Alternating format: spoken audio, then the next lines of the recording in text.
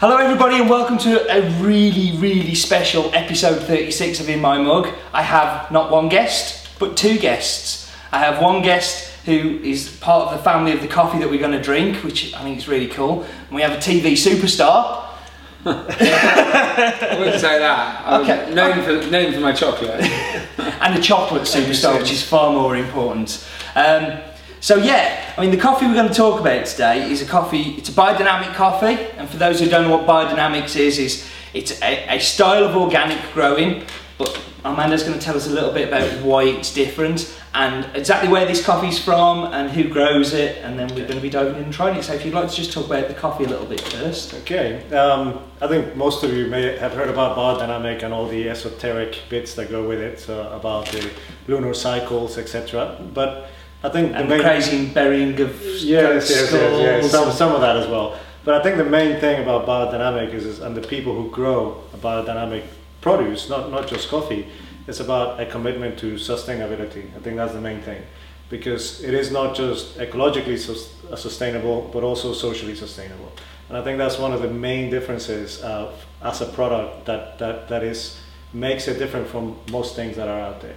The coffee comes from the state of Bahia in the Chapada Diamantina. This is in the northeast of Brazil. So if you think of Brazil, a lot of people tend to only think about carnival. And so the main carnival in Brazil is in Salvador, and it's probably about 7 hours inland from Salvador, up in the mountains next to the national park. And apparently that's close. And in Brazil, yes, 7 hours is not very far. So.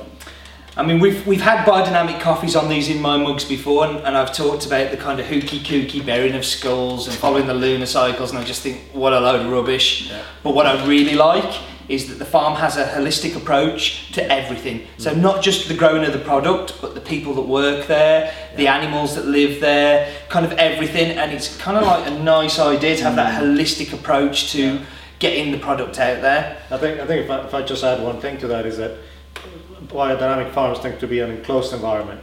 So the whole idea is that you limit the number of inputs that come from outside, and that's what makes it a sustainable. There's no, you can be an organic farm and bring all your inputs from outside the farm and still be certified organic. And biodynamic farms is all about sustainability in an enclosed environment. Okay, so what we're going to do, Willie, thank you for inviting us down. The reason that we're here at Willie's today is that Willie met Armando at one of the food shows, got talking about the coffee, and we kind of said, as we get talking, it is the best coffee. I bought some and he said I'll come down to the factory. I thought great, and I drink it every morning. I mean, it's beautiful coffee. Well, we've just roasted some in your roast, and we're going to show some clips now on the video where you'll be able to see roasting in your cocoa roaster, which has been challenging. Well, it's been great to meet a couple of people who are super passionate about what they do too, really. So for people who don't, we've got quite a big viewership in the US who may not have seen your TV program and may not know your story. So could you just tell me a little bit about your story, who you are, how you came to be and what you're doing and that kind of thing? Yeah, I'm Willie Harcourt Coos. I'm a cocoa farmer from Venezuela. I went to Venezuela in 1993, fell in love with it. I fell in love with its people, the country, and started farming cocoa and making 100% bars, selling them on the local market with great success. My passionate dream was to finally make chocolate, and I came back, and it took me many years. Came back to Great Britain in I suppose in the early 2000s, and a year and a half ago I managed to put together a menagerie of old-fashioned machines and make my chocolate. I started with my 100%, and I now make 70% and 72%. I'm bean to bar. I think people say. Well, you still own the farm as well. Don't still own the farm. I had a container arrive today with my beans, which you will see photos of. We unloaded. I'll hasten to add. We unloaded. He watched and stood. Oh yeah, you're doing a good job there, boys. Yeah. You can get some coffee in a minute. I didn't want to spoil the teamwork that was going on. I didn't quite know how to get in. These guys came. Perfect timing. Perfect timing. It was great. It was great. It really was. It's going to be. It's one of my most memorables. But the most important thing is when you fling open those doors of those containers, you know, and the cocoa's good, you know, it survived the transit, you know, because there was a little bit of sweat going on there, you know, it's a big sigh of relief. It's a lot of money, one of those containers, you know. We had something similar, didn't we? Make and break. And we had something similar with your coffee coming when that container was open and it was finally here from 7 or 8 months of planning to get it here. It was just like, Darling, it's your baby. She's arrived.